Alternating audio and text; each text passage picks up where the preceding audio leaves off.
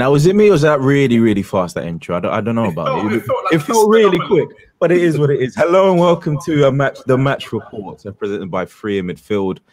We are your hosts, Kehu and Kojo. Usually Darren joins us, but he is not here today, taking care of those babies. It is what it is, man. That's what that's what he's got to do. But we are joined by some excellent guests. The honorary member of Free Midfield joins us again, Basil Jacobs. How you doing, sir? I'm doing good. I am doing good. It's good to be back. You know, certain teams are on a downward spiral, while certain teams seem to be up in a trajectory. So upward trajectory. So it seems like our fortunes are changing. Every week, every time I appear on a pod, I seem to just be happier and happier compared to the start of the season. So that's a good thing. Oh, you can only hope for that, innit? So I'm there with you. I'm surprised you're as optimistic as that, considering who you support, but it is what it is, man. D joins us for the first time. How you doing, sir? I'm good, mate. Yeah, good, mate. Speaking about trajectories, ours is not heading in a too disappointing direction at the moment, so I'm sure we'll get to that. But really good to be on, guys. So thanks for inviting me. I do appreciate it. Thank you for joining. If you are listening, make sure you smash the like button and hit subscribe to the channel. But we've got all that past. So let's get to the results. And we'll start with Liverpool are first on the list. So let's start with Liverpool. 5-0. They beat Watford 5-0. Goals from Mohamed Salah, Sadio Mane, and Roberto Firmino, surprising everybody with a hat-trick. Did he surprise you most, Steve? It was a great performance. It was wonderful goals from him as well. I think to be fair, you've got to put that into context. You know, we were expecting to go down there and Watford to be buzzing, new manager bounce, trying to prove to the manager that they've got futures at that football club. And the reality is a culmination of two things. They didn't do that. Perhaps the time that Ranieri joined the club to the time of the game was too short. He wasn't able to implement too much because it kind of looked lost a little bit during the game in terms of tactics. But also the fact that when Liverpool are good, Liverpool don't allow you to do what you want to do. The press is pretty intense. And we do bully teams with our style. We certainly bullied Watford at the weekend. And obviously, Bobby Firmino gets a hat-trick from a collective total of about 4.5 yards. But that's what you're number 9 to do, isn't it? Be in the right place at the right time. So great for him, great confidence booster for him because he's been looking for a bit of form for a little while now. But we can't not have the little section on Liverpool without talking about, first of all, Salah's ridiculous through ball for Mane's opening goal. The curl on that ball. He just knows that Mane's getting to that ball before the centre-back. That's the only sort of logic you can apply to that. And now he's doing this thing where he stands on the ball and invites people to dive into challenges and he makes them look absolutely stupid. And, you know, 2 games in a row, City and Watford, and obviously City's defenders are of a much higher calibre.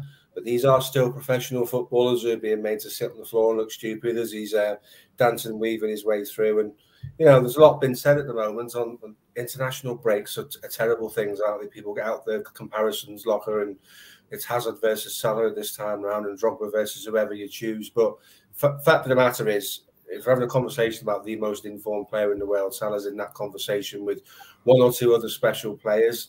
And you know what? That's plenty good enough for me. I'm not going to sit here and argue the toss that he is the best. To be considered amongst them is good for Liverpool Football Club and good for his form, mate. I mean, let's talk even more about Salah because, I mean, recent years, the discussion about Salah was that he, on the ball, he doesn't look the most pleasant, but he gets you the goals. But now, especially this season, and to be fair, I don't think he was ever that bad on the ball. I just think he wasn't as silky as Sadio Mane. And that was the problem, that people didn't have they just didn't connect the two. But this season, he's, like you said, he's inviting pressure, making defenders look silly. And those 2 goals, they have been absolutely special. 100%, and you know, at the end of the day, he's what we've seen is he joined the club in 2017, and people forget that if he carries on this season the way he started it, he's going to be in the conversation for the Golden Boot for 4 consecutive seasons. That warrants you special status in the league. When his career is finished and he goes and does whatever he's going to do in the future, when we guys like us sit down and talk about the best goal scorers the Premier League have ever had, he's at the same table as a Thierry Henry. Might not be sitting at the top of that table because Henry was a bit special, but he's in the conversation. His numbers are absolutely staggering. And the one thing that's definitely worth mentioning is he misses chances that all of us have seen him miss, and you can't believe he misses them. So if he was clinical, he'd be given us Messi numbers. That's that's the potential that is in that man. And his form is sensational this year, and he's building to his peak form, which might be right about now. If you can't believe he could get any better than he is at the moment. I'd like to see it, but it's unlikely. I think he's at the pinnacle of his career, and he's been building with this. But for him being in form last season, the fact that he was in such good form last season, he definitely catapulted us into the reckoning for Champions League. Without Mo Salah, we get nowhere near it. So eternally grateful for Mo's form and the goals that he's scoring. Let me add to what Steve just said. Right, I know I shouldn't bring this, but comparing it to Grealish, like people look at the price tag, right? And I look at a player like Mo Salah, and that's who you spend £100 million on. Someone whose output is just that ridiculous, because you look at Mo Salah, he's just so direct. He has an eye for goal, whether it's dribbling, whether it's a final pass, whether it's being in position to score. That's what you pay £100 million for someone who's going to make those key decisive goals in those key moments, or make a difference in those key moments. And that's where I've always argued about Grealish's price tag, because he doesn't offer that. And people have said, well, he plays in a poor Villa team, but you can still post up the numbers, because even when Liverpool weren't that great last season, he was still scoring goals and posting up the numbers. And that's what you pay that kind of figure for. Someone in those key moments, is going to get you those goals or give you that moment of brilliance and magic, as he did against City and as he did against Watford for the opening goal with that fantastic pass and also the goal he scored. What's interesting is that, sorry to interrupt, is that no, go ahead. About to go into a contract renewal, and the figure that's been bandied around today is 400k a week. He's worth every penny of 400k. Absolutely. If you're going to pay Messi 800 and Ronaldo 600, you've got to pay Salah 400,000. What that does on a bigger picture for Liverpool is it changes the face of what the club is and the business model. And FSG cannot ignore the fact that the Liverpool Football Club changes the day he signs that paperwork. Not so much for the guys that are in the squad at the moment, because they'll be sat in the dressing room looking at him going, wow, this guy's doing madness every single week and he's a special footballer and he warrants the money. Yeah. But when we go and knock on somebody's door and try and sign their star player, that's the barometer of the wages those guys are going to be looking at. So it kind of forces FSG to change their business model. And me as a Liverpool fan, I'm really interested to see how that plays out, because it might change the financial constraints that Klopp's been working under. Coach, you were going to say something? Yeah, I just, back to the thing about him not looking silky. We have seen players being raved over for looking silky, but not having near the output that the player has.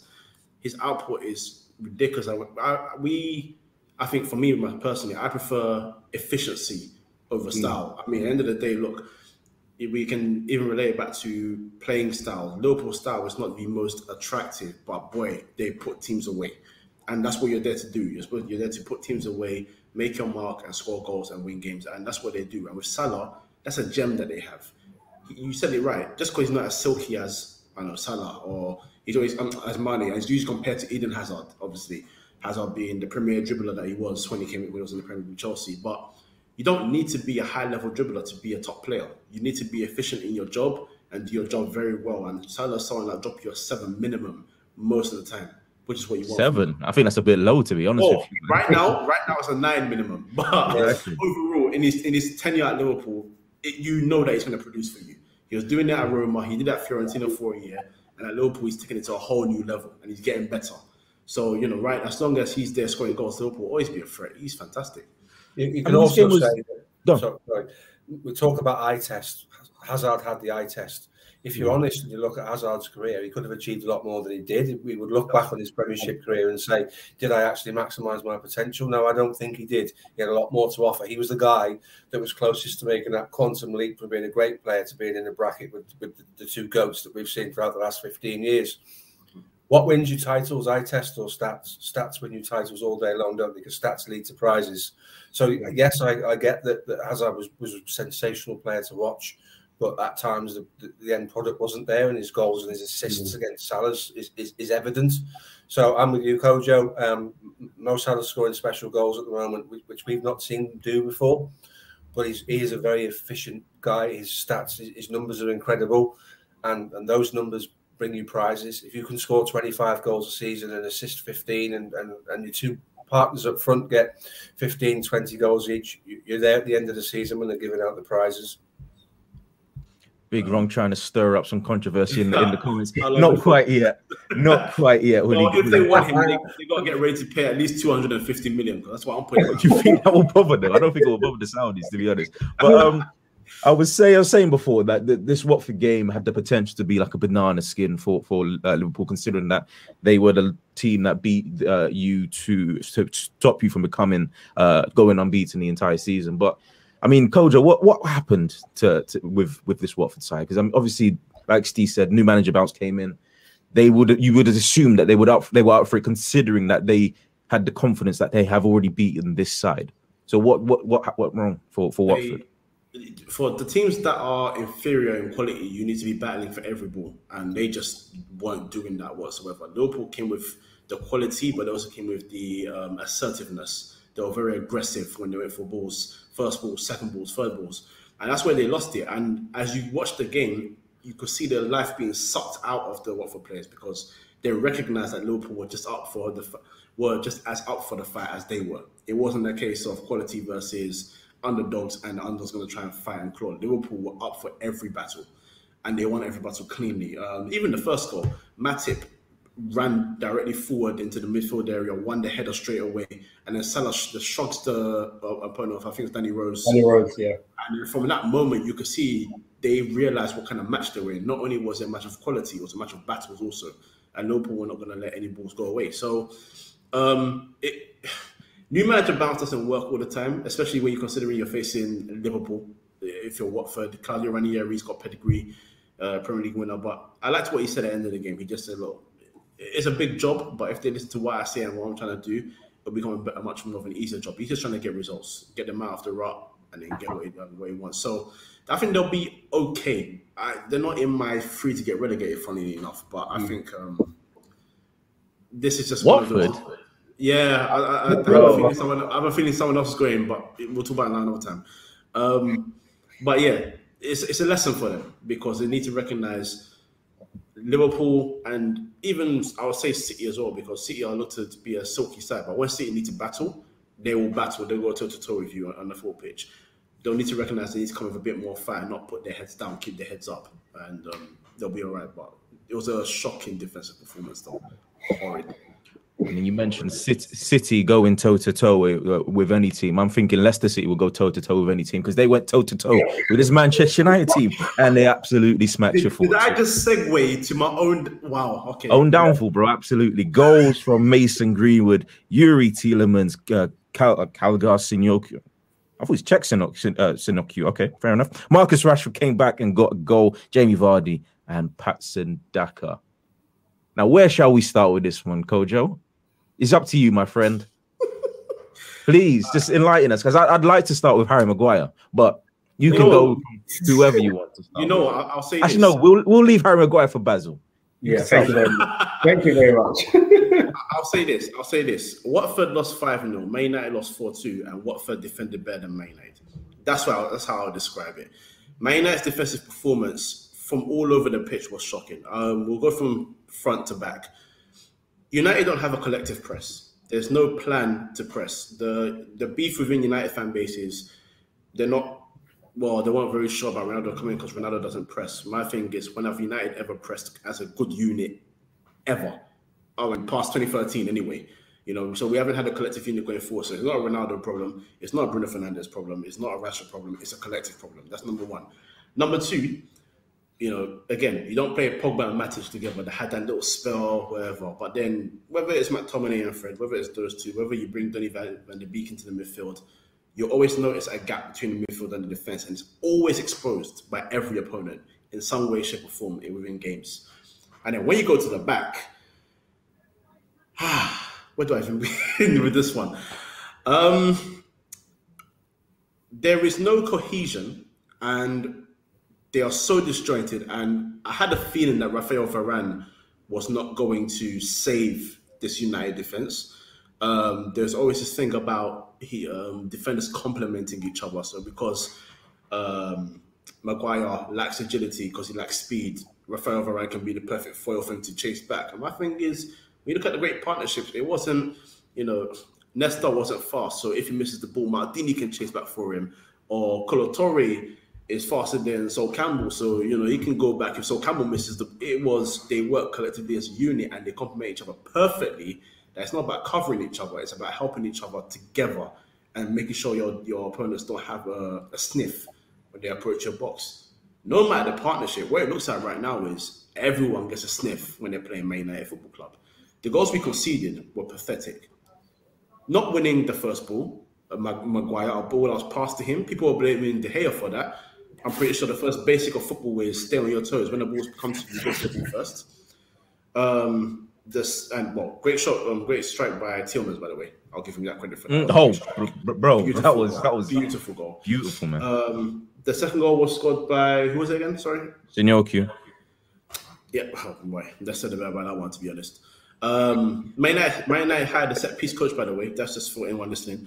The third goal was. Let's not start with set piece coaches. Arsenal are up soon, so don't worry about it. But anyway, continue. The third goal made me angry the most because we had literally just equalized. So the fact that you get back into the game and within a minute you are now picked back to going back for Leicester to go in front again wasn't it like something like 13 seconds? Yeah, something like that. And what worried me or what scared me is someone that is a regular in our midfield, which is McTominay.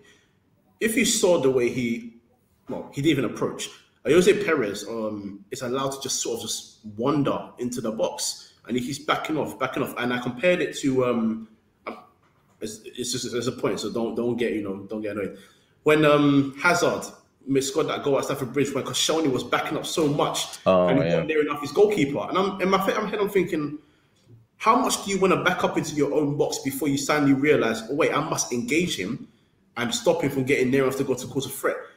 Lo and behold, Jamie Vardy, of all people, was left in the box by himself. Another issue. And then the Daka goal.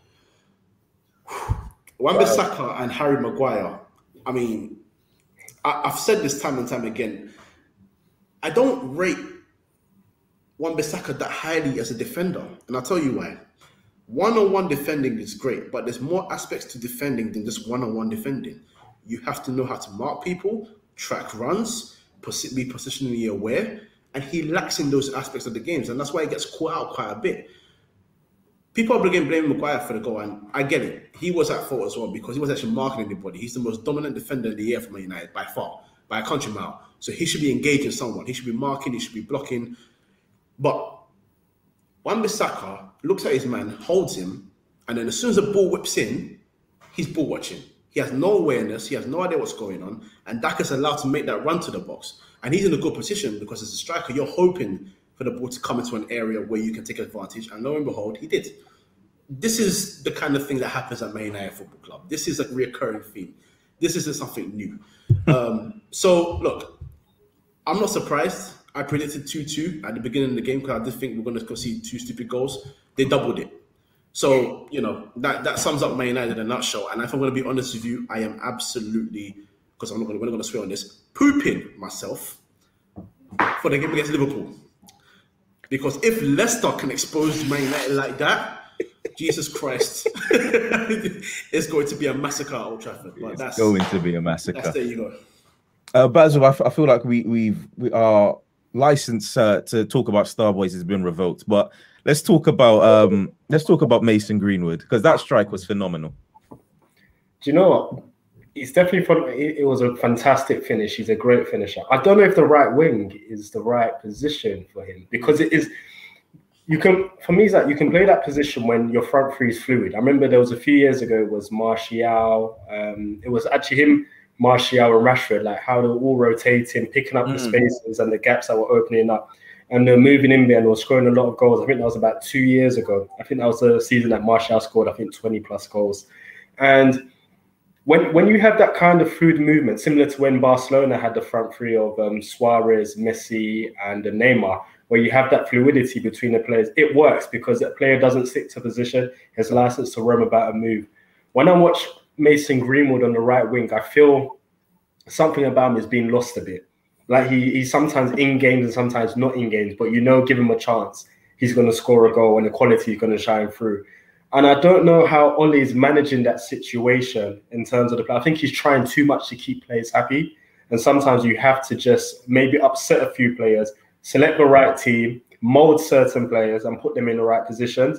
And I think he's trying to facilitate having Ronaldo in the team, having Greenwood there, because obviously he knows that he's a top talent and we have to put our top talent there. Trying to facilitate Rashford being there and Bruno being there, and it's not working. I don't know what they're working on the training ground, but it doesn't seem to be fluid. It just seems that individual quality like that, a special moment, is what is getting them the goals, rather than maybe a collective performance from a number of players working well together. And, you know, he's a talent. I don't know if right wing is a right place to play him unless he's going to be fluid. I still think he's more as a centre forward. You know, put him the right ball, give him the right balls with the right movement, and he will score goals. But he was a fantastic striker, and we know that give him half a chance, he will score those type of goals. I guess the only thing that he needs to probably do to improve his game, which is going back in a few games prior, is maybe learning when to release the ball a bit quicker, or sometimes play other players in rather than always looking to get the strike off. I think that would help him improve his game a bit. I mean, Steve, it seems like it's all going wrong for Manchester United, and everybody seems to want to put, well, everybody apart from Gary Neville wants to lay the blame at Ole Gunnar Solskjaer. I mean, it's got to be untenable right now. You can't get a goal, you can't score a goal, and then 13 seconds later concede and expect to keep your job. And it's getting worse and worse. Manchester United, there were talks of top four, there was talks of championship runs, there were talks of Champions Leagues, and it's all just evaporating. I think the thing with Ollie is we need to recognise this is a guy who was offered his dream job and he's never going to turn it down being Manchester United manager. His capabilities are well below what Manchester United need right now. So I said to somebody the other day, I don't necessarily put all the responsibility for what Manchester United are going through at Ollie's door. They should never have recruited him for that position because the club's bigger than he is. The size of the project is bigger than he is, rather. And then they shouldn't leave him in that position. They're not making a substitution for 110 minutes in a European final. Win, hoping that Pogba or Bruno could do something majestic and win you the game, says an awful lot about tactical awareness. Yeah. You look at his coaching staff. What's Michael Carrick and the guy giving him? I don't know. What's Mike Phelan doing? In years gone by, Mike Phelan was like what Liverpool had in Ronnie Moran, who was the go-between the players and the manager, because the manager needs to be, certainly Alex Ferguson was a little bit aloof when it comes to the players and not get down to a level of relationship with that influences his decisions.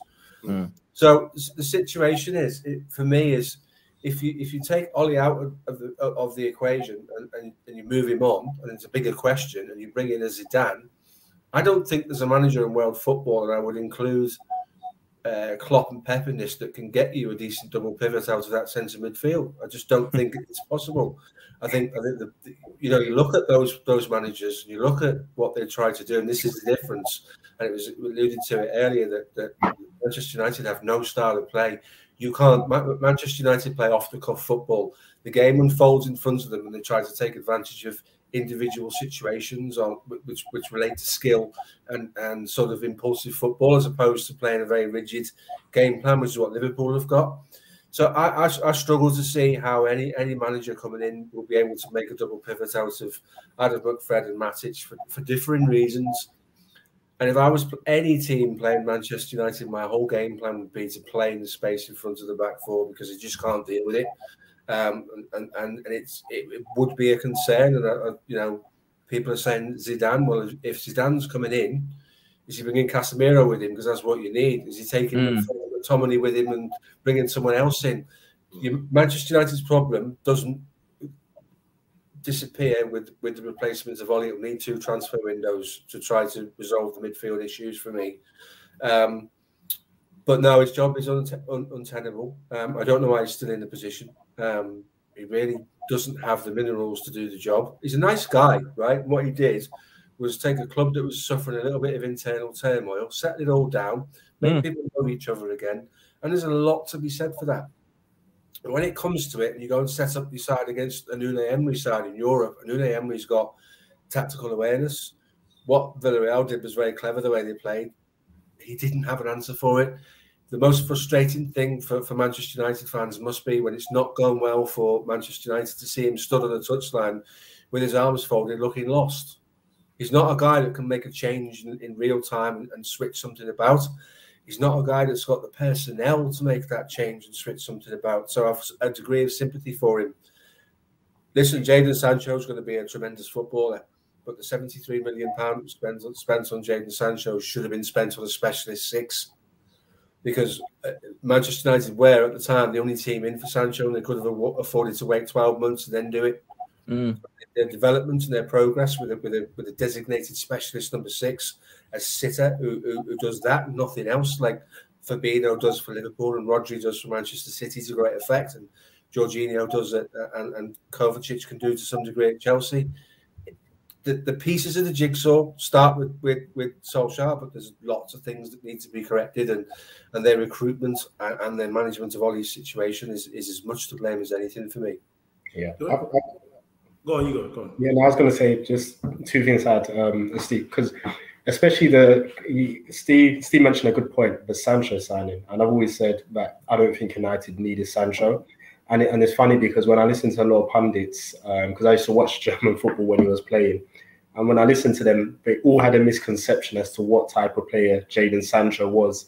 I remember one time McManaman was saying that he was better than prime Neymar, and I was like, ridiculous comment during the Champions League game. Ridiculous. And the thing is that when you look at Sancho in the Bundesliga isn't great defensively, because obviously most teams are more concerned about the offensive play. So there's a lot of space that opens up in behind. And when you look at Jadon Sancho, and obviously a lot of the assists he was running into space, or even when he was dribbling the ball, he was running into open space rather than taking on a lot of players. His take-ons was mainly in the final third, where that's where you should be taking the take-ons. And secondly, he had a lot of movement from the Dortmund players, where he could do 1-2s, link up, and obviously then play it back to player who can score. Or also, like I said, space opens up for him to run into space where he could score goals. The Premier League is very different, where it's a lot more compact. People don't give you a lot of space, and people close you down as much. And so people had this misconception of Jadon Sancho, that he was this type of player who was going to take the ball, maybe run past 3 players and create for United. And I also used to speak to him, and I said, you will probably struggle when he comes into the Premier League, because there's a different caliber of game than the German League, and he won't get as much space to operate. The bigger issue he has as United, like I said, is just the lack of movement from the players. As Steve said, United don't have a game plan. So even when he's on the ball, you're looking around like, what are the other players doing? And sometimes they're not making the right movements to utilize Jadon Sancho as effectively as they can. And that's the reason why he's struggling. And Steve, and as alluding to what Steve says, if they have a better manager with a better system of play, better tactics, you may get much more out of Jadon Sancho than what you're getting now. And so, yeah, like I said, I didn't think, and like I said, you had Martial, Rashford, who could operate, Greenwood, who you could move around in those positions. So I thought to myself, why would you need Sancho? Your priority would have been a midfielder. You know, maybe Partey, you could have got him before Arsenal did. Maybe Camavinga, you could have bought him, taking a risk on a young player. Could have been maybe a player who could have been 10 years in that position. You know, those are the type of positions you need to sort it out before you went and got a Ronaldo or a Jadon Sancho. And then my final point, like I said, I don't really rate Maguire. I remember people saying Varane was the missing jigsaw to that United defense. And I used to always say that United needed 2 defenders rather than 1 defender. Yesterday highlighted it, because I said, for me, Maguire is a good squad player, a player you can utilize in certain games. But throughout the whole season, £80 million squad player. Unfortunately, that's ability-wise as a squad player. But that's the thing. I've always said he's not reliable throughout a whole season. There's key games where he switches off. I mean, there's times where he doesn't know what to do, whether to engage in a player or whether to drop off. And then when he engages, I have no idea what he's doing. He sticks out a leg and then players just kick the ball past him. And then his turn of pace to react to that is shocking. And I've always said his concentration for me is one of his biggest weaknesses in football. And when he doesn't concentrate, it generally leads to a lot of chances created for the opposing team or a lot of goals. And like I said, if you're a top quality defender and an 80 million defender, you can't rely on another defender to cover your sins. You have to be a top quality defender. You know, we can't say because Varane isn't there, oh, Maguire isn't in best form. Maguire should still be performing even though Varane isn't next to him. You know, he's your captain, if I'm correct. Mm-hmm. I'd rather not answer that. Yeah, he has to lead by example. And look at yesterday was an appalling display by him. I don't think he sees danger at all, ever. He's in Cloud Cuckoo land. You know, the goal the fourth goal, the one where he's on the post and he steps 3 yards off the post. There's a massive space in behind him. If that was the first time we'd see this, you could say, okay, got a couple of weeks out, he's not with it. But I don't buy this. He wasn't fit. Yeah. You don't have to be fit to see where a ball's going to land. You know, you have to be able to read the game and understand the dangers. £80 million for Harry Maguire is arguably one of the most bizarre transfer fees you'll ever see, because week in, week out, he shows us his inadequacies. And I am actually gobsmacked. And this isn't an overreaction. I can't believe he's a professional footballer. That's how poor I think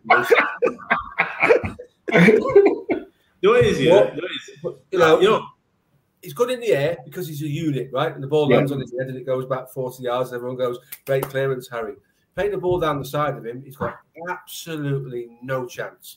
Have a player with guile, a bit of creativity around him, he's got absolutely no chance. I will concede he's good at carrying the ball out and starting passages of play down the left-hand side. He can see a pass. My worry would be when he's 40, 50 yards away from the goal, you don't want him seeing passes, because if it breaks down and you're playing against a Salah and you've got Shaw doing an overlap to cross, you break it down. Salah's, as we saw against Demba Ba, there's a danger that someone could get in behind the entire Manchester United defence. That is because his starting positions when it breaks down are absolutely appalling. He just doesn't see danger.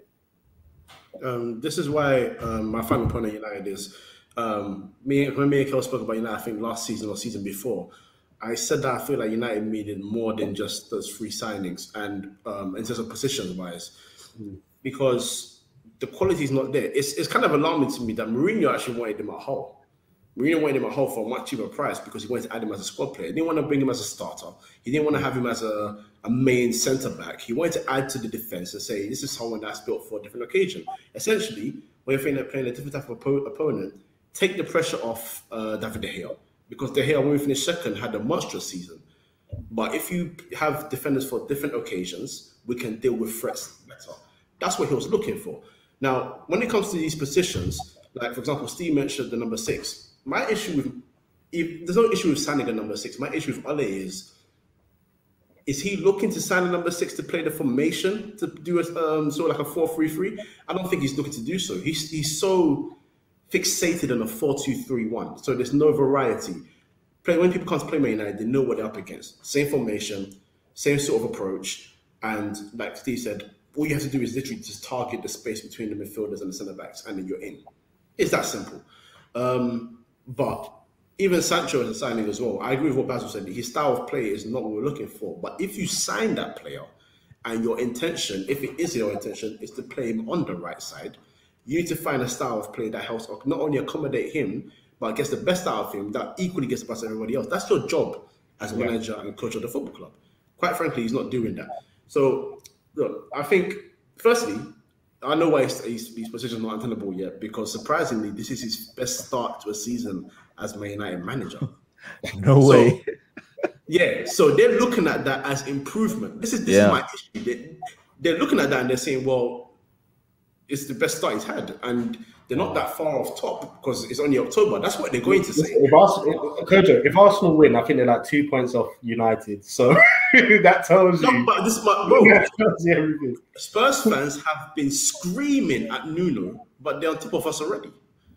So how good is the season Man United having under Ole if the board are happy about it? Do you know what I'm saying? Like, so look, I think he's got so much to work on. I'm just hoping they can work on it away from Man United. But yeah, honestly, we got a long way to go. It's one of those, it's one of those things where, I mean, teams. I mean, I say this being fully aware that I'm an Arsenal fan, that teams just have bad runs of form and then they come against us and then they absolutely pounce us. I mean, Leicester's run of form, the last 5 games were Man City lost, Brighton Hove Albion lost, Burnley draw, Palace draw. Then they come to you and it's a 4-2 victory. I mean, they haven't been playing well all season, and Brendan Rodgers has a lot to answer for, I think personally, defensively especially. But is this a change for them? Is there a change in fortunes for Leicester coming, do you think? Or is it just, this is just an anomaly and it will go back to, I don't know, regular scheduled programming? No, it's a confidence booster. They got a good squad. They actually got some good players in there, so I think it's a confidence booster. I think because they've sort of been on the edge of getting to Champions League and sort of throwing it away, people have this expectation of them to be close already. You should be in and around that area. But every team in the Premier League improves. They weren't the only team that improved this year. So Mara is a good signing. Patson Daka is a good signing.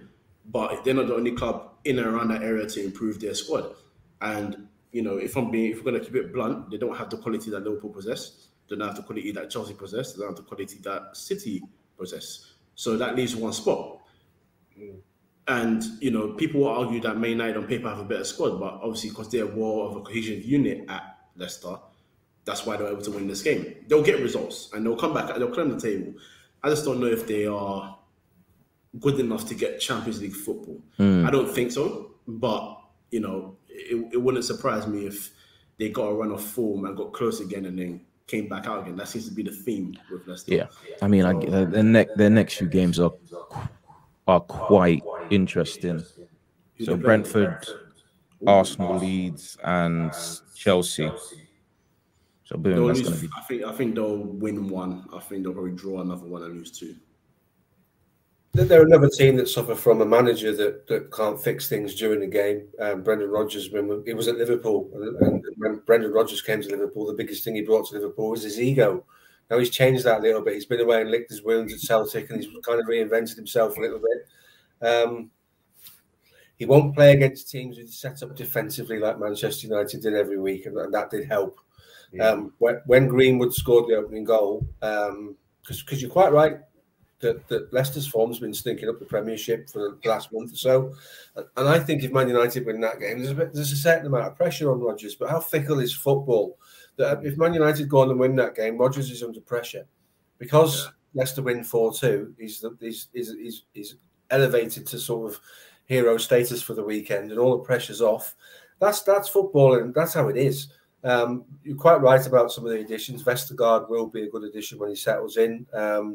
They've got Ryan Bertrand on a free as well. So the problem is they probably brought in too many players at once. And this is a Rodgers thing. Rodgers likes to play Championship manager and go and sign everybody that's available. You know, you can't inject 7 new players into your first team squad and not expect that to take a little while to gel. And I agree with Kojo. I think they'll finish in a similar position to where they finished last year. They've got too much quality not to. You know, in the likes of young Harvey Barnes, who's a real he's going to be a superstar. You know, and Maddison didn't play particularly well against Man United and got the hook because of it. And obviously his replacement, Kojo's dug out the fact that he got too deep into the box for Vardy's goal. Leicester will be okay. They'll finish. Their expectation is to finish sort of in Europa League spots. I think these days. I think as you quite rightly said, there's 3 teams that are head and shoulders at the moment, and if Manchester United sort themselves out, they've got a squad good enough to challenge for 4th place. You wouldn't rule out a Tottenham or an Arsenal putting a run together because nobody's putting their hand up to say, "Listen, guys, you come and take 4th place off us." That's in the melting pot. Aston Villa can have a run at that. West Ham probably in the box seat to have a run at that at the moment, but there'll be 5 or 6 that'll be looking at 4th place, and then below that, those that if Manchester United don't get 4th place for a club that size, that's a disaster. But for the rest of the teams to challenge for 4th place and end up in the Europa League ticks all the boxes when you look at the seasonal expectations. So yeah, Leicester will be okay. They'll finish there and thereabouts. Manchester City also got a victory this weekend, 2-0 against Burnley. Goals from Bernardo Silva, Kevin De Bruyne. Kojo, let's go to Basil for this one. Bernardo Silva. I think everybody would agree that he is one of those inconsistent players that you just never know what he's going to you're going to quite get out from him, especially the last couple of years. But I mean, he's back in form. It seems he's scoring. He's in the goal, so that's a blessing for Pep. It's a weird one with City, right? And City are the only team that can potentially get away with it. Maybe Chelsea. Is that when you have a squad with the depth that City have, you can have players going in and out of form, and it's a weird one. So you have it all the time. Sterling, Mahrez, Bernardo Silva. They seem to have a purple patch. Then the performances seem to dip. Then they're out the squad. Someone else replaces them, ups their performances. Then they're back in the squad, and then the performances raise again. And I think maybe them and Chelsea are probably the only team that can get away with players not consistently performing, because they can be replaced at any moment of a time, and someone else will come in and just take over from where the last player left off. Like I said, Bernardo Silva is a funny one because he's got the quality. He's a fantastic footballer, especially on the eye. Just isn't consistent enough. And I think I think maybe a lot of City players maybe suffer from this, is that because they're not main guys in the squad, in terms of sometimes you have players with certain quality and they want to be the main star in the squad, but everything is built around them, and maybe that's the environment that they thrive in. I think players suffer from not being the main focal point in the team, and that's why they go in and out of performances. Like Mahrez was the main guy at Leicester, and we saw the performances there. He comes in at City, he's just another player. The performances isn't consistent enough. Same with Grealish, he was the main guy at Aston Villa. The performances this season, for me, on a person, hasn't been consistent enough. I'm not saying he's playing badly, but it hasn't been to a very high standard. Same with Sterling. Sometimes he has good performances, then the performances aren't good enough. And I think I look at certain players and I think if you were the main star at another team, maybe we may see that consistency because the team is built around them. Right, yeah. And I think that's probably the reason why a lot of City players suffer. Because you look at Salah, everyone knows he's the main guy at Liverpool. He can do what he wants. Even sometimes when he shoots and he doesn't pass, it doesn't faze him. Even when you look at other players and they're giving a look like, you should have played me that ball, it doesn't faze him because he's the main guy and everything is built around Mo Salah being successful at Liverpool. You put Salah at City, where he's just another number, he'll probably still score goals, but we may not see that consistency because you're having to share the burden and the load with other players. And I think that's probably the problem you get at City, which is why players like Bernardo Silva, you look at them 1 minute and they look fantastic, the next minute you're thinking, wow, he looks awful. I mean, let's go to you, Steve. I'm going to talk about, you did mention Sterling there, and for me, I feel like he's kind, not a scapegoat, but he's being unfairly treated considering what he done for Pep, especially in the first few the title running winning seasons where he scored about 30 goals a season, which is a crazy number. And considering that you obviously have first-hand experience with Sterling, but not this Sterling, what is going wrong for him? Because he gets in the England team and he's in the goals, but once he hits that City team, it seems like his confidence drops and he just isn't as clinical as we've known him to be. He's an interesting character. There are some issues around sometimes his conduct, sometimes the way he is, the way his demeanour around the club.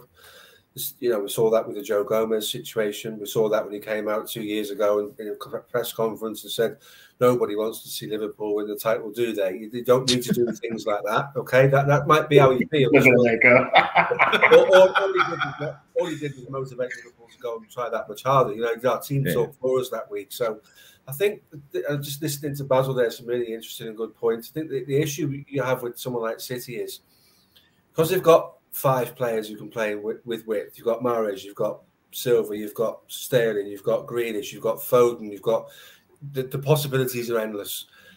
When one player plays really well, and when Bernardo Silva plays well, Manchester City play well, I will say that much because his work rate is absolutely phenomenal in both directions. Pep can fall in love with players for 4, 5, 6 weeks at a time because they're doing it there and then.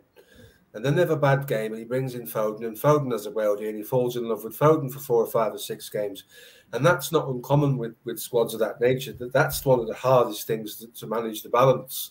So Sterling's been there the longest out of all of the names that we've just mentioned. Is probably the guy that Guardiola feels, I've seen as much as I can get out of this guy. Jack Grealish is an unknown quantity for City. How good could he be?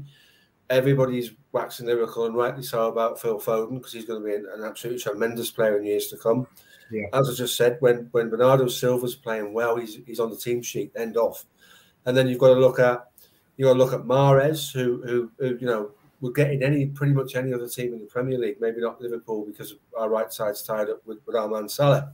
Yeah. And then you can take it one step further. One of the most exciting wingers in European football, Leroy Sané, had to leave the club because he couldn't get the games he wanted, and he couldn't get the pat. Some players need a pat on the back, and some players need to be loved. And I think if you give Sané a big hug every time he comes off the pitch, he goes out there and puts a shift in the next week for you. And it's difficult to balance how you manage all of those superstars.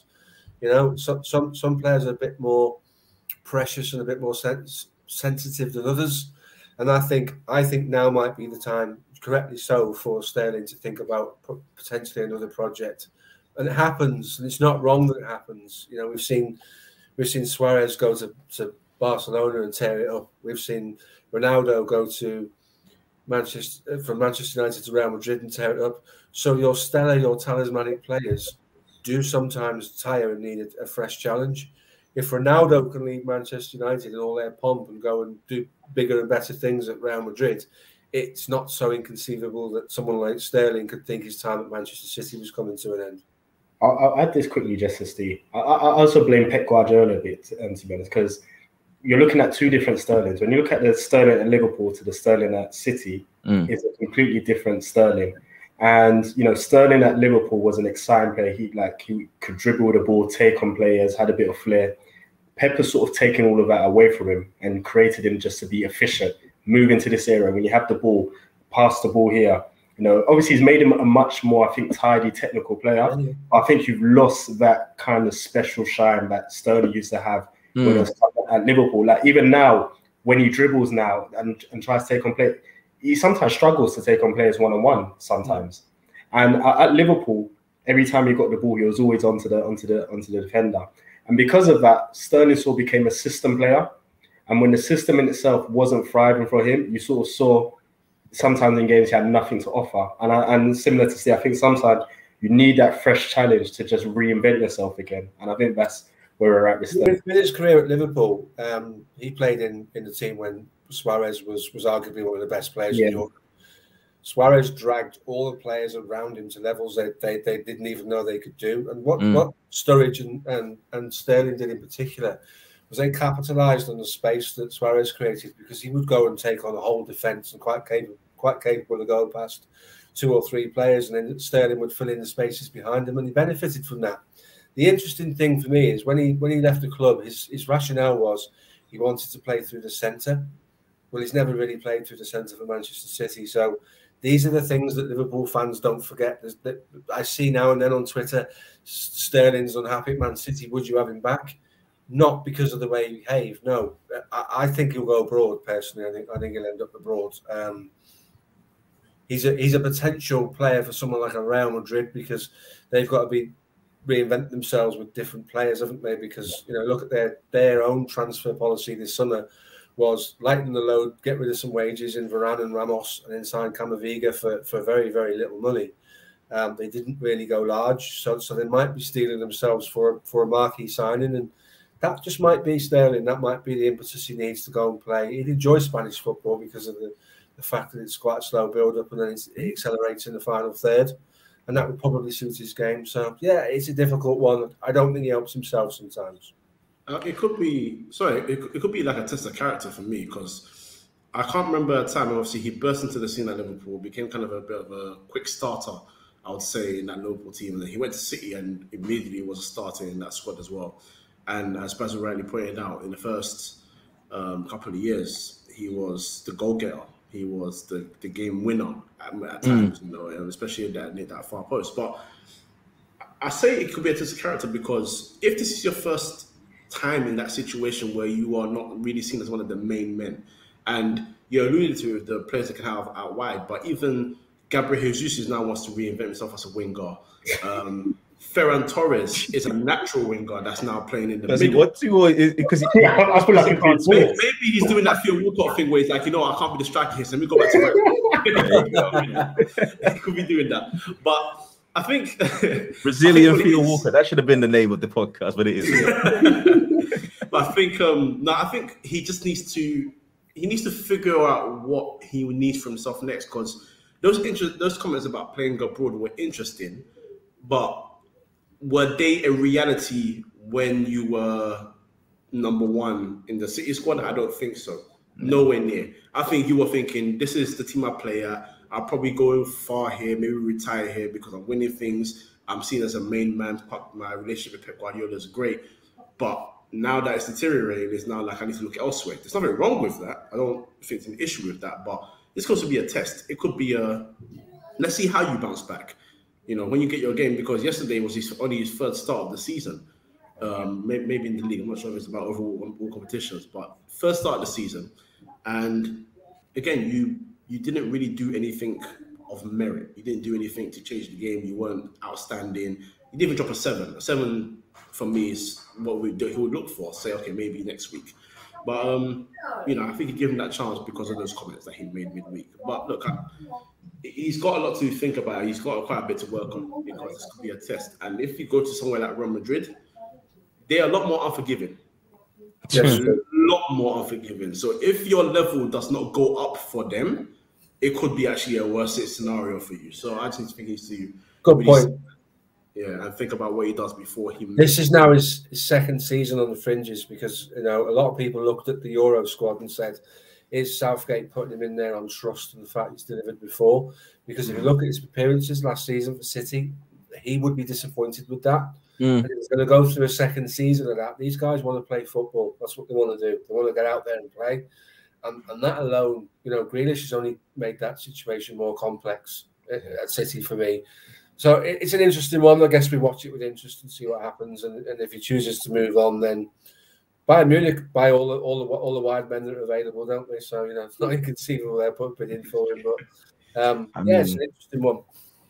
Bayern, Real Madrid, Arsenal. I don't think he go Bayern. I think they've got too many players. They got way too many. Yeah, way too many. Arsenal. We got a left wing just waiting for him. He could do one of those bad moves and go to Juventus and be part of that shocking system they have right now. They're currently 8th. That's disgraceful. That's actually disgraceful. It's Ronaldo's fault, by the way, that they're 8th. Let's not go there. Let's not go there. Other teams that were in competition this weekend were Chelsea. They beat Brentford 1-0, and it took them a while.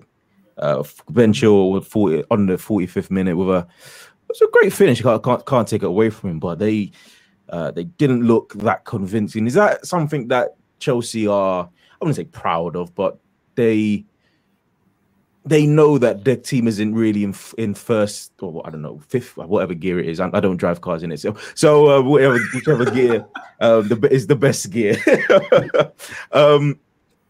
But there is more to come from this Chelsea team, or is it tactics? Is it tactical that they're not playing this expansive, beautiful football that Thomas Tuchel was known for from Borussia Dortmund, PSG, but he's not showing it at Chelsea? Well, you can play that expansive football at Borussia Dortmund because everyone in the Bundesliga plays that kind of football. So you can expose the defense. If you don't approach in an attacking system, an attacking way, you're not doing yourself justice in that league. Borussia Dortmund have a lot more quality than most of the teams in that league, bar one. So, but I think, look, it looks like tactically they're getting a bit found out. They created chances. Don't get me wrong, they created chances against Brentford. Lukaku missed some chances that he should have scored. Werner did Werner. And, Lukaku even had an offside goal this time, which was rightly given for offside. But look, in that second half, Brentford really, really made them sweat. And that was not any sort of accident. That every sort of way they attacked, whether it was keeping the ball on the ground or where they targeted the aerial balls, were on purpose. And they found weaknesses and they were just unlucky that Mendy was in the form of his life. And if it wasn't Mendy, it was Trevor Chalobah making goal line clearances. And, so I think they're getting a bit found out because Lukaku's struggling to find chances, let alone find the back of the net. He's struggling to find chances, like clear-cut chances now. This is another one. 6 games without a goal, isn't it? 6 or 7 now, without a goal. So that's a problem, number one. And you signed him to be your premier striker because Werner was not doing the job as your main goal scorer. So if he's not finding the net, back in the net, good for them at Chilwell. Alonso can add more goals, obviously, to the team as well. They've got some guys that can add goals to the team, but they're starting to get a bit found out tactically. And this is not going to be a one-time thing. This is going to be a reoccurrence. I think there's a bit of excitement where they beat Arsenal but that Arsenal performance was very disjointed. Arsenal have looked better after that defeat. So I think Tuchel needs to find out what's going on, because this is not something where your luck is going to keep running for you. It's going to run out at some point, and it could be an exposing defeat, and it can start something going on. So they're doing well defensively in terms of statistically wise. They're looking very strong, but bit by bit, people are starting to find these little holes in them, and eventually, someone's going to get them. And when they're got, then there's going to be some trouble. I mean, just nodding the head there, Steve. I mean, you is it down to Tuchel that he's not playing brilliantly? Like Chelsea aren't playing brilliantly. So Chelsea thought if they sign themselves a marquee centre forward, he'll put away all the chances they created last season.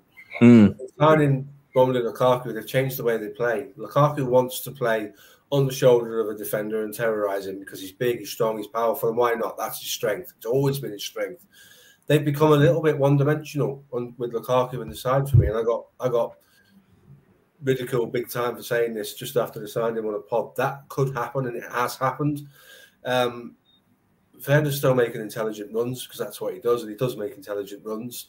Their number 10s are not firing. I think Tuchel's biggest challenge this season is to bring down the egos of Havertz and the Mount and say, hang on a minute, you might have won the Champions League, you might have been to a European 2020 final in Mason Mount's case, but you still have to make sure you do the ugly things in football, and you have to turn up every week, and you have to be grounded, and you have to be honest, and don't get ahead of yourself, and don't be prima donnas. And that's a big challenge. And I've seen that with Liverpool in years gone by. When we dominated, we brought in young lads, and they got ideas above their station. So that's a big challenge for Tuchel. Kojo's right. Big up for Brentford, because what Brentford are doing at the moment is when Liverpool and Chelsea go to Brentford this season, and Liverpool drew 3-3. The Liverpool game is Brentford's biggest game ever in their history. It's the top flight. It's Liverpool. It's at home. The fans turn up and they're at it. The players turn up and they're at it.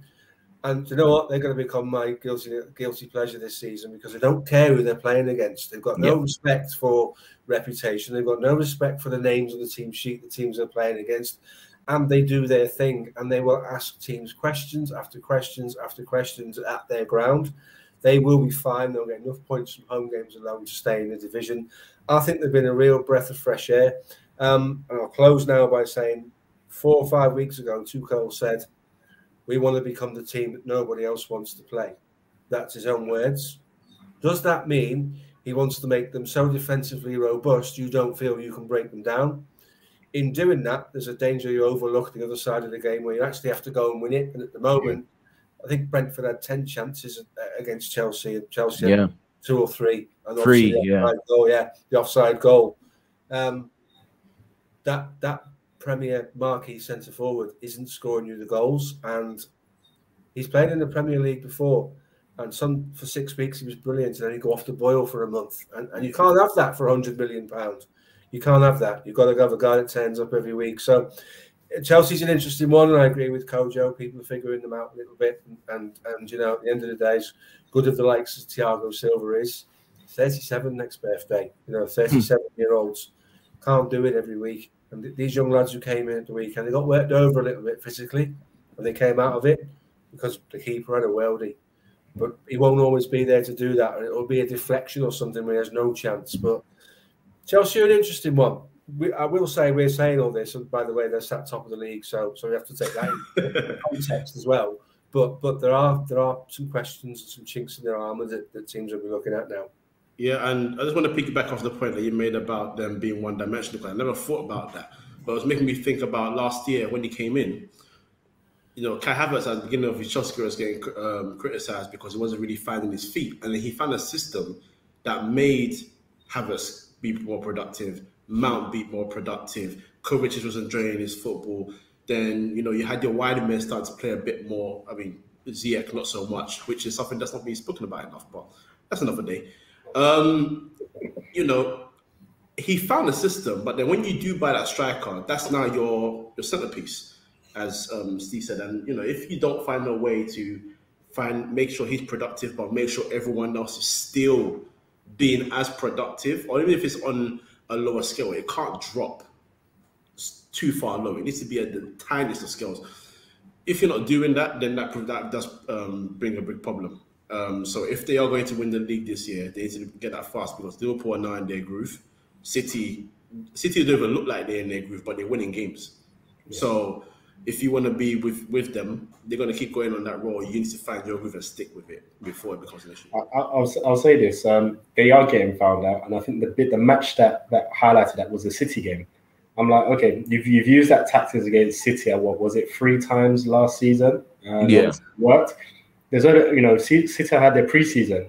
They would have studied your style of play, and same as Everton, they would have studied your style of play from last season. So they, at that point, they would have found ways to counteract that if you're going to use that same system. They tried again against City, and I was watching that game thinking, you're surely not going to play the same way that you played against City last season. And City dominated the game. City didn't even need to get out of second, third gear to win that game because they're like, well, we found you out. We're not going to allow you. We're not going to make the same mistakes we made last season. And then secondly, my last point is more on Lukaku. I'm not surprised. The thing that annoys me the most about Lukaku is that he doesn't understand his weaknesses. And it annoys me because he will talk in the media and say, these people need to show me respect. I don't look to any other striker. There's no striker better than me. I'm the best. And I was like, absolutely not. Absolutely, because you're not clinical. You don't perform in big games. You don't perform consistently across the season. And so these are the markers why people do not rate you as highly as you rate yourself. Yes, you're a good striker. Yes, you do have attributes which are beneficial for a team, but you don't consistently perform in matches. And like I said, he's gone 6 games without scoring a goal, and it doesn't surprise me. It's typical Lukaku. At some point, he'll find his feet, start scoring again. But it's about scoring consistently across a season and scoring when it matters. And that's always been the issue I've had with Lukaku. And he doesn't seem to understand that because then he questions, why doesn't everyone put me up there with like the Kanes, with like the Lewandowskis and co. And I was like, well, there's a reason why. All you have to do is compare their performances, the matches in which they perform against when your performances and when you perform or decide not to perform. The final game that we will talk about will be Newcastle 2, Tottenham 3. Goals from Callum Wilson, Tanguy and Ndombele, Harry Kane, Heung-min Son, and Eric Dyer. Own goal, obviously. Our thoughts are with the supporter that had a heart attack, I believe. Cardiac arrest. Cardiac arrest. I believe he's stable right now. I don't think. Stable. Yeah, stable. So yeah, our thoughts are with him. But on the game, I mean, on that as well, we got to commend Reguilon for spotting what was going on. Eric Dyer for running across, getting the doctor to go help him out. And it's one of those things where he was lucky that he was pitch side, and 2, the fact that there are defibrillators now in the Premier League, it also helped him out wonderfully. But on the game, Callum Wilson obviously started. Got them off scoring, and it looked like it was going to be a great game for Newcastle. That everybody thought that Tottenham would pull out Spurs and just completely capitulate, but they didn't. I mean, let's talk about that first goal. It was just easy, just far too easy for Newcastle, Kojo. That was their first attack within the first minute. It was horrible. It was horrible from Spurs, but that's what they've been doing for a while. Lack of awareness at the back. And I think what opponents have now recognized is, so to be fair to the 2 of them, Romero and Emerson Royal are looking like they're starting to settle in well now. They're looking like they're starting to get a bit more comfortable, and you're seeing better performances from them. So obviously, Romero was defender of the year at Sevilla last year. So now you're starting to see that he's starting to get to his level. Bit by bit, he's getting there. Emerson had a nightmare debut, and then now he's starting to get into his groove. But what teams are doing is, well, if we can't attack you on this side, we're definitely going on the other side. And as soon as the ball switched over to that side, you saw Manquillo just making the galloping run past, Maximan. And the cross was a good cross, don't get me wrong. But if you are the defender in front, which was, I think it was Eric Dyer, if you're the defender ahead of Callum Wilson, there's no way you should be allowing him, no matter how good his movement is, to go and attack that ball. You should be first in line to defend that before he even gets a sniff of getting to that ball. And that's going to be, I think that's going to become a theme with Spurs as well. And I don't know how you solve that, because if it's not Eric Dyer, it's Davinson Sanchez, and you know how I feel about both of them. Quite frankly, there is no level of improvement in either of them because Davinson Sanchez is still the same player that signed when he was 18 years old from Ajax. He hasn't improved. And Eric Dyer is, well, he's Eric Dyer. Yeah, so, you know, it's an issue. But it was a good goal. And it was kind of goal that I think the fans were needing straight away because it's a new era, you know, and there's a bit of excitement, there's a bit of energy. So, you know, they needed that. But just like Watford, as soon as Spurs got their goal, the breath was taken out of them. It rattled them completely. I don't think they expected that. These Newcastle players need to fight for their Newcastle careers, so to speak, because they know there's going to be major financial improvements in terms of spending on players. And a lot of players are at risk of losing their positions, including a certain John Joe Shelby, but we'll get there. So, yeah, no, it was a fantastic start. It was a fantastic start. It was a good goal. But, I mean, Tanguy Ndombele, he gets the goal, and that was a great goal. But I think that was poor defending from Newcastle. But that's what we know Newcastle for. But the goal that impressed me the most and inspires this next question is Harry Kane back. Harry Kane obviously beats the offside trap with a wonderfully timed run, and then the finish was exquisite. Steve, is he back, or is it the simple fact that he likes to go against Newcastle?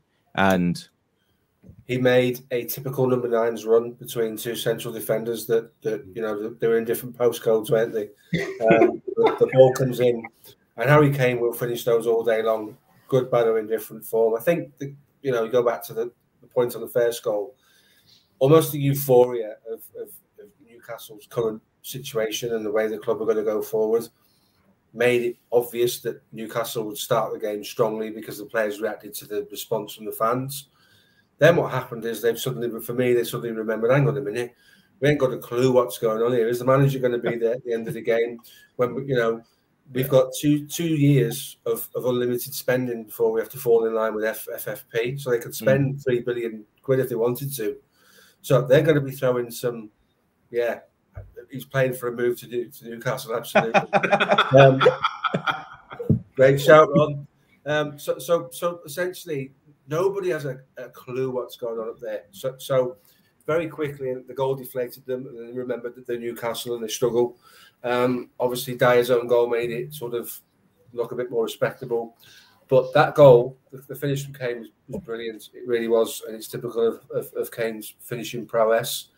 Does it open the floodgates for the rest of the season? I'm not so sure. He could have brought that down, popped open a can of lager, sat on a chair, drunk it, then finished it. There was that much time to deal with that.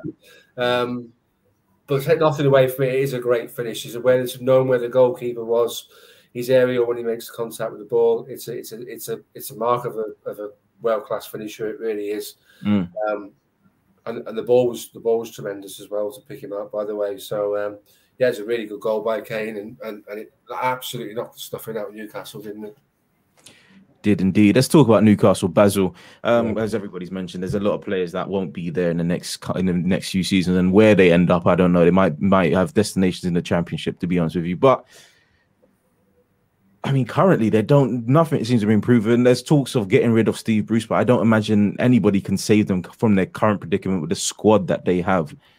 The big question is, do you think they're going to stay up this season? I won't say that. No, they're going down, definitely. They're absolutely going down. The players there are so poor. They're not Premier League quality whatsoever. I mean, like I said, if Richie is playing left back, Richie's not a good player. Wasn't a good player when he was at Bournemouth. And so, like, he's their left back because they don't have a left back. Callum Wilson can't stay fit. So you're wondering how many games do you have until he breaks down. Then they have to rely on Joe Linton. Joe Linton, you know, you're guaranteed 0 goals from him each season. I mean, like I said, if he gives you at least 2, you're popping out the champagne. He is so poor, it's unbelievable. And in that midfield, there's nothing in midfield whatsoever. I mean, Lascelles, honestly, Lascelles, he annoys me because he plays with an arrogance on that pitch. I've noticed. He has this arrogance that he's this top quality defender, and he's not. That team is going down. And the problem they have is that if they sack Bruce, who's going to manage that group of players? Because you need a relegation specialist to manage those group of players. And so, and that's the truth. You can bring in a top quality manager. I don't think they can work with that crop of players there. Every time I watch them, they're always hoping Saint-Maximin, you know, works some magic for them. And if he doesn't, you get nothing out of anybody else. I generally think they should go out and hedge their bets on Allardyce.